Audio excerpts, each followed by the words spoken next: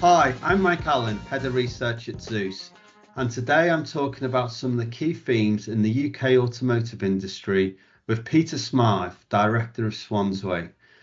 Swansway is a fascinating family-run business with over 55 years in the motor trade. Despite the rapid change we've seen in the last 5 years, never mind the last 55 years, Swansway remains at the cutting edge of the modern motor industry, and I know Peter will have some firm views about the future thereafter. Peter's been a very valuable industry contact of mine for well over 10 years and often gives me a no-nonsense view on what's happening in the industry. Peter, it's a pleasure to have you on, and thank you for taking the time to speak to me. Perhaps we could start with an overview of the history of your family in the motor trade and what the Swansway Group currently looks like since your family founded the business in 2003. Yeah, sure. Mike, as ever, thanks for having me on. My father entered the motor trade back in 1967. Previous to that, actually, he sold washing machines for a very famous company in the 1960s called Hoover Limited. He sort of fell into the motor trade because he wanted to be in business, and he went into it knowing absolutely nothing about it. But him and my mum built a business up. It was called Ratcliffe Road Garage Company Limited, which later became RRG. And they were fortunate enough to get the Toyota franchise back in 1970. And from there, he actually grew that business to become, at the time, when he sold the business in November 2000, the largest Toyota and Lexus dealer in Europe. Wow. And then him and his longtime business partner decided they wanted to retire and go their different ways. They sold the business to a company called Marubeni Corporation, and RRG is still growing and flourishing to this very day under the guidance of Aaron Bangham. Back in 2003, myself, John and David, along with my father, we as sons were way too young to retire. I was 36 years of age, and anyway, couldn't afford to retire because I wasn't a shareholder, and neither were John and David. And we set up the Swansway business when we bought the shares of a company called LC Charles Limited, which was a Volkswagen and an Audi retailer. And the business has kind of grown from there. We now turn over roughly 850 million. We've got about 20 franchise sites, and we have some non-franchise used sites. We're a very profitable organisation. Last year, in 2022, we'll show a profit before tax of roughly £22.5 million, which is a good return on sales. Myself, John, David, and indeed even my father, who is, getting on a little bit nowadays, are still involved in the business on a day-to-day basis, and we enjoy what we do. So that's about us, really. No, it's great. I mean, I often describe all of you guys really as, motor retail runs through your veins, really. Every time I speak to you, you're on it on a daily basis. And I guess just leading into that, really, just in terms of the used car market this year, there's a number of theories. I think some investors are concerned, will we see a crash given the strength that we've seen in particularly in 2021? Or is it a soft landing? What are you seeing in your business, and where do you think residuals will finish at the end of the year? Well, it's an interesting one, that there's definitely, if I could allay the fears of any investors, there is definitely not going to be a crash. There really can't be a crash, because if you actually think back, during those COVID years, there were roughly some 2 million cars that were not produced, then indeed registered and entering into the used car ecosystem. And those cars that were new back in 2020, 2021 are now 2- and 3-year-old used cars, which quite frankly are not there. All the multibility cars that they were not able to change are not there. So what we are finding is, contrary to that, used car prices, certainly internal combustion engine cars, the prices of the cars are very, very stable. And I do not see, certainly in 2023, any form of crash at all. I think it will be a scramble for the used car supermarkets and the franchise dealers to actually fill the forecourts. No, I agree, and and that's certainly been our thesis as well to investors, and chatting to Auto Trader on it. That's what their data is currently seeing as well. So feels like we're on the same page on that one. Yeah. And in terms of new car supply, Peter, I mean, I think it feels like we will get a recovery on last year, and SMMT forecasting about 1.8. But what do you think? And we often think maybe natural demand is 2.1, 2.2. So even in a year of supply recovery, it still might be below natural demand. But what do you think the new normal looks like going forward? I'm assuming gone are the days of 2.5, 2.6. But what do you think the new normal will be in the new car market? Well, I would like to think that it would rest at around 2 million vehicles, because if that is the case, then hopefully the OEMs can be profitable, which is obviously important.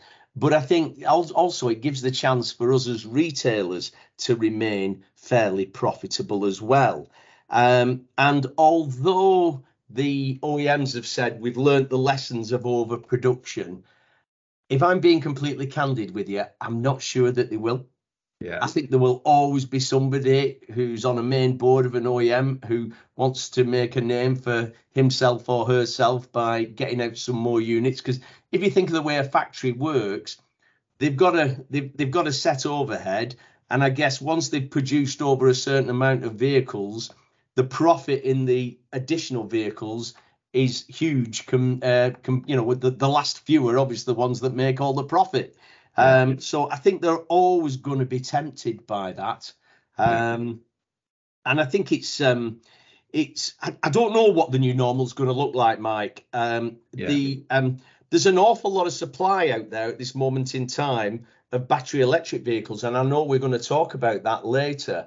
And that's having some effects that we've never really quite seen before in the motor trade. So we're all going to have to get our head around that. But I'd like to think that the new normal would be somewhere around about 2 million units, but I'm fearful that it might actually be more. Yeah, well, I think oversupply. I mean, we've been there in the industry before, haven't we? We know what it looks like, but perhaps, hopefully, not the same extent to the oversupply we've had in, pre-COVID times, which was bad for margins. So yes, it was. And I guess as we might as well segue into EV cars and what does it have in store. And there's a lot of different themes within this in terms of likely demand from consumers, impact of higher running costs versus a couple of years ago, potential tariffs from 2024, the volatility of RVs that we saw at the back end of last year on the back of Tesla pricing strategies, etc. I mean, it'd be good to unpick all of that with you, but what's your view on EV? Do you think it really is the future, or will we see other powertrains come into the equation, over the next decade? It's an interesting one, actually. And funnily enough, I'll hark back to right at the beginning. I mentioned that my father worked for Hoover Limited, and one of his jobs early doors, he used to sell washing machines door to door in the very late 50s and 1960s. And he was telling me, and this was almost unbelievable, he said that the price of a Hoover Keymatic Deluxe in 1961 was about the same price as an Austin Mini. Is that right? Wow. Yeah, I know. That is, it's staggering. Now, if you think, I don't know what a Mini is nowadays, but I know you can go to AO online and you can buy a washing machine for 250 quid. Yeah. And what he did say was this. He said, although the product was very expensive and it was sold predominantly on payments as well, what it actually did, and I'm going to use an old, very unwoke thing here, but he said it actually changed the housewife of the 1960s. It gave them an extra day in the week. Because he said to me, he said that Monday was predominantly washing day, which took all day. But with a washing machine, it saved time, and it enhanced quality of life. And good technology tends to save time, eventually save money, and hence enhance quality of life. My issue with EVs at this moment in time is they don't save you time. No. And they don't enhance the actual quality of your life. They might enhance the environment, although that is very subjective anyway. If you look at the whole life cost of an EV, you get all the angst about charging and, can I go from Manchester to London and back on one charge? Well, no, I can't, because I live in Manchester. And although I know billions and billions of euros, dollars, pounds, or whatever have been invested in EV, I am not sure that it is the final solution. I think it's a stepping stone, because it doesn't give you the things that technology should, because it's driven by environmental issues and it's driven by government issues, and that's probably not what people want to hear. And I guess it was forced upon OEMs as well with the emissions fine. So it's an interesting way of looking at it, really, because it has to work for the consumers, the OEMs, and everybody. And I guess it works to varying degrees at the moment. But is it the final solution? I think that's a great way of looking at it, really. So do you think we'll see hydrogen come into it over the next decade, or any views on that? I think we'll definitely see hydrogen come into it.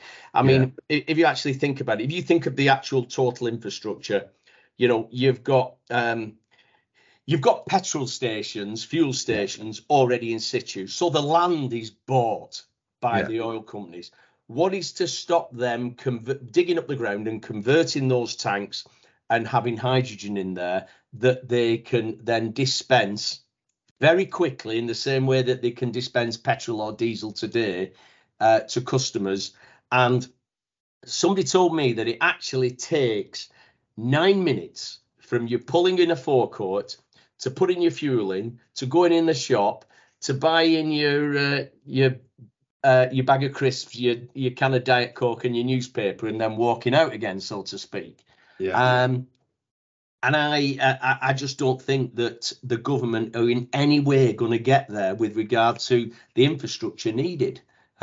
We haven't got enough electricity in the grid to actually cope with everybody driving electric vehicles. It takes 10 years to build a nuclear power station. I personally think that the 2030 deadline that the Conservative government set, I just feel that it won't be a vote winner, and they'll do a U-turn on it. I mean, I could be wrong. Well, it's interesting that 9 minutes versus, I mean, I've been an EV driver for 3 years, and I've driven across the country, and you've got to allot, at least an hour. So it's finding the right charging station, hoping there's a Costa nearby so you can catch up on some emails. And whereas it cost 25 quid to have a full charge 3 years ago, it's now 80 quid, 70, 80 quid. So, from a consumer point of view, it does add significant more time. And actually, the price difference now is ever closing. So it's interesting. Yeah, but you think of this, you think of this, Mike, right? Let's say that you're a rep for a large, somebody like Cussons Soap or Roundtrees or Nestle, and somebody said, look, you're going to have to, we've got a carbon neutral policy, and you're going to have a battery electric vehicle. There is an onus on that person working for that company to actually charge their vehicle up at home. Now, at this moment in time, with the cost of living crisis, who's going to want to do that?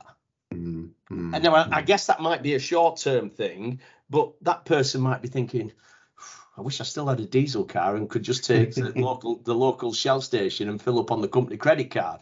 And that is why I think that there is definitely, I mean, and we're seeing this at this moment in time, we're seeing massive volatility in the RVs of battery electric vehicles. We dispose of our cars, our trade cars, through Mannheim auctions, and currently the auctions have actually never been better. Yeah. But the prices of BEVs are literally all over the place. They really are.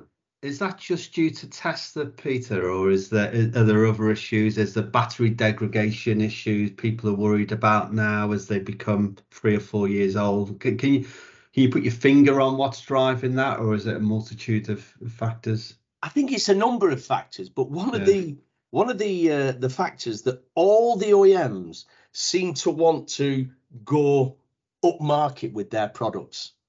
And, you know, although they're saying that we're going to pay you less margin, remember it's on a higher price vehicle, so you'll still make the same amount of money, etc., etc. And I'm kind of thinking, well, what about the man in the street? Yeah. And, I don't think there's volatility in the cheaper EVs. Yeah.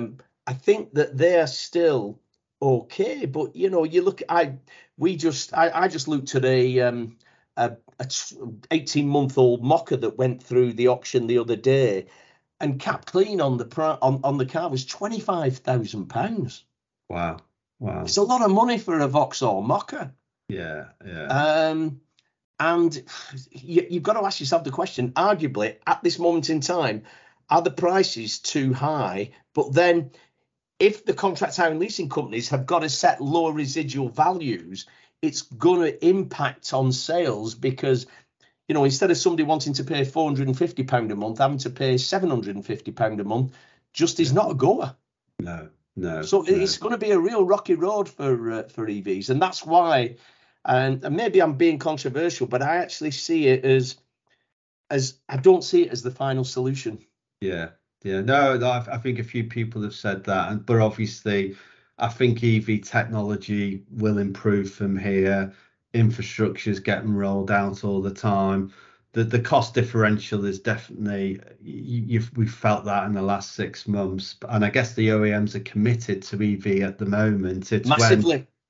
when the change occurs, I guess, and whether customers push back. It's going to be fascinating. It is going to be fascinating. I mean, I look at a lot of the brands that we represent, particularly around the Volkswagen Group, and they have undoubtedly nailed their EV colours to the mast.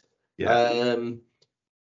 It's interesting that some of the Japanese players, Toyota and indeed Honda, have almost just held back a little bit, and they do have a credible hydrogen product. And I guess you could say they're longer term thinkers as well. So they might be looking at this on a 10 or 15 year horizon as opposed to 3 to 5 years. So interesting how they're behaving, very much so. And Peter, if we can move on to kind of, you know, impact of higher interest rates, financing costs. I mean, I guess, again, we've got to consider this from a consumer perspective, which you've touched on, but also just running a dealership group as you do in terms of stocking costs as well, and what you're paying on bank interest, etc. You know, as a nimble operator as you are and highly profitable, how are you handling this at the moment? Well, I think it's been very fortunate that we've been extremely profitable over the last 3 years, and you know, we've generated a PBT over the last 3 years of somewhere in the region of £60 million. And what we haven't done, fortunately, is we haven't dividended it all out and you know, gone and bought fancy things in the south of France, boats and helicopters and all that. We've been sensible about it. So what we're able to do at the moment, because you're quite right, funding used cars has got ever more expensive. You know, it's now running at about 5.5%, and actually it's more, because if you look at companies like Lombard and a lot of the funders, they actually charge you a fee for putting a car on funding and taking a car off funding as well. So that just tweaks the rate as well. At the moment, and because I think there's an awful lot of volatility in the M&A market, so we've not been active there. We're using our own cash where possible. But we're in a fortunate position. So what we as a business are doing, we're still charging the branches the same price they'd pay if they were to put the vehicles on Lombard or Black Horse or whoever. But obviously that cash is now coming back to us, and we're earning from that. Fortunately, because we have made very strong profits in the last 3 years, we're able to do that. But for maybe younger and less mature companies, it's obviously going to be an issue, and it's undoubtedly an issue for the consumer. I'm not sure that the consumer in general is actually too sensitive to higher APRs. It's more on affordability in pound notes. There's always a sweet spot for a car at around about 350 to 500 quid. That's what people seem to want, or not want, but are able to afford to get themselves into a vehicle. When you get into £800 and £900 a month, you're into a separate income bracket. Yeah. And are you seeing much evidence of people trading down? So going from Audi to Hyundai, Kia, or is that becoming a consideration, or too early?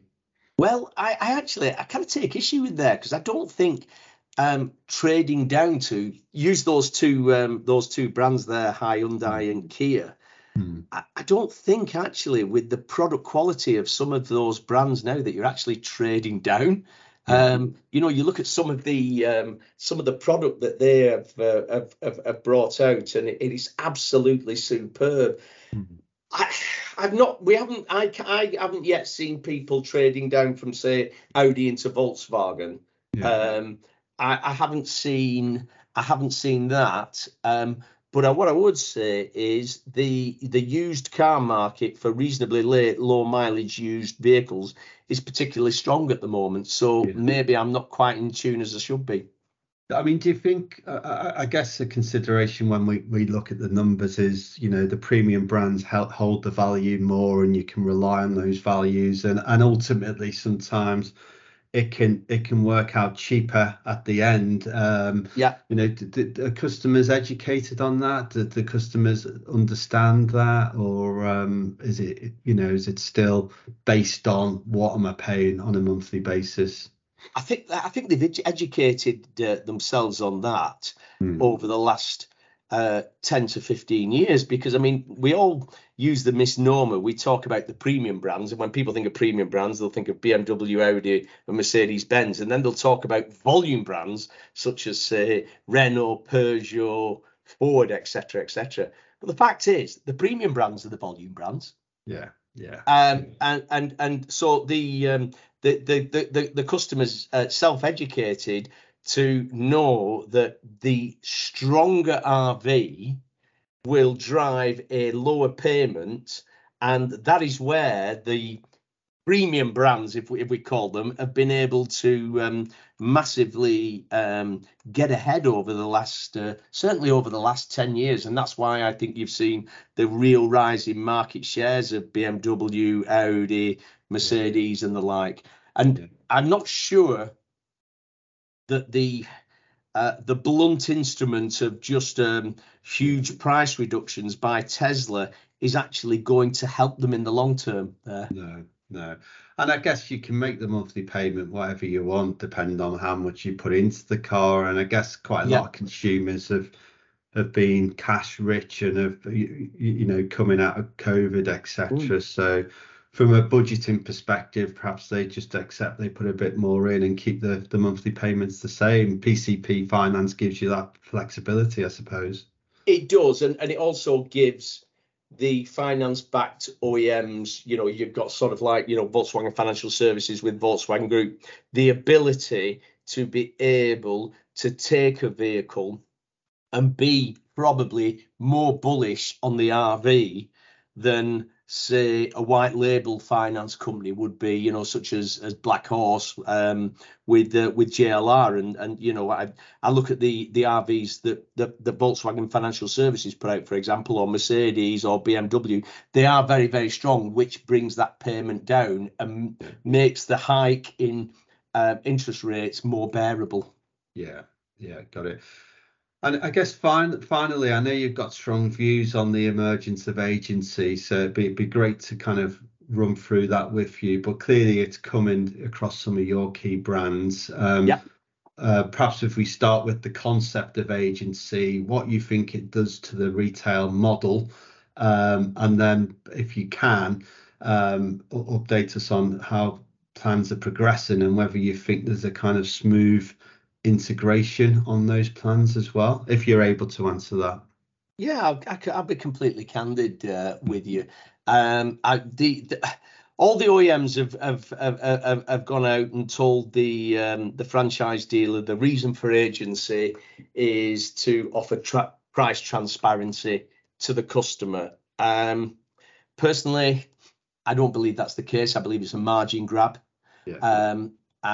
Because I believe they've got to reduce their distribution costs, and they're doing that through the dealer margin. Whether it's undoubtedly coming, of that there's no doubt. But I am bracing myself, along with my brothers, for the fact that we are going to be less profitable when the agency model is in full force. What are we doing to combat that? We've got a number of initiatives that are going along on with regard to contract hire and leasing, and doing some of that ourselves on our own paper. We're also we have a branded used car operation called Motor Match. And we're working very, very hard. Last year, that particular part of our business sold 4,000 units, and we have a plan to take that to 10,000 units over the next 2 years, to protect ourselves, if you like, from reducing margins from the franchise dealerships. And we're working extremely hard on the connected car issue, because if we're going to have reasonable margins, we have got to, like the rest of the trade, become more proficient in the after sales arena. I think I'm actually not unduly worried that electrification will mean less visits by the customers to the workshops, because these cars are very, very heavy when they've got the batteries in. So they're gonna absolutely eat through tires. They're going to eat brakes. And also a lot of these electric cars are coming up with steering and suspension problems because of the actual weight of the battery. And there is going to be a reluctance, I think, from the independents to want to work on electric vehicles. So we actually might see those electric vehicles longer. So I'm not unduly worried about that. I am concerned long term about the amount of margin that we make on selling oil, because for many years that's been very, very lucrative for us. So that's how our plans are progressing. You know, I'm not going to resist it, because I think that's like King Canute trying to tell the tide to stop going back. But I think there's just as big a risk for the OEMs, because they are going to struggle as long as there is huge demand for their product. Then agency will work, but the market doesn't always work like that, and very often you've got to push certain products. I don't know whether or not, and they haven't got a history of reacting quickly, whether or not the OEMs will be able to act as a retailer, in inverted commas. We could see things go a complete 360 degrees. Who knows?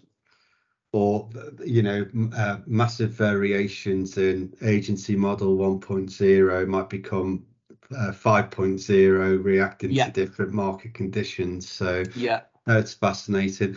I mean, I guess just to finish, I guess if you look back at the over 20 years I've been looking at the industry, you've been in the industry a lot longer than that. There's the industry has always faced challenges and they've always come out at the other side. I personally don't think the dealer groups and the industry get the credit they deserve for the no, I nimbleness agree. and their ability to get I through agree. that. So I think it's going to be sure there's going to be challenges in the next couple of years, but will that stop you from advancing your profitability and growing your platform? Probably not. It probably won't. What we haven't worked out, because what retailers are very good is finding and exploiting the little loopholes that are always around, and you find that that's where the dealers that make sort of like 2% and above tend to be very good at.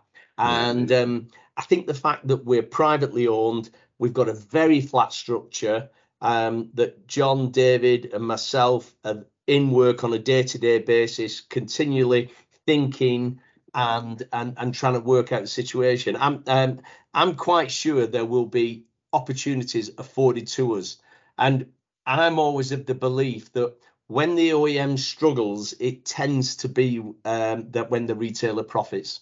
yeah, yeah. Well, Peter, I certainly won't be betting against you and your family, given what I've known about what you're able to produce over the last few years, and Well, thank you. really appreciate your time today, and look forward to catching up with you at the next automotive event. You will indeed. Thanks, Mike. Great to Thanks, speak to you. Peter. Thank you. Cheers. Bye. This content is issued by Zeus Capital Limited, which is authorised and regulated in the United Kingdom by the Financial Conduct Authority for designated investment business and is a member firm of the London Stock Exchange. Nothing in this podcast should be viewed as investment advice. Listeners should consult an investment professional before making any decisions regarding topics mentioned in this podcast. The views expressed in this podcast are those of the participants and not of Zeus. Please note that participants in this podcast may have financial interests in the matters discussed.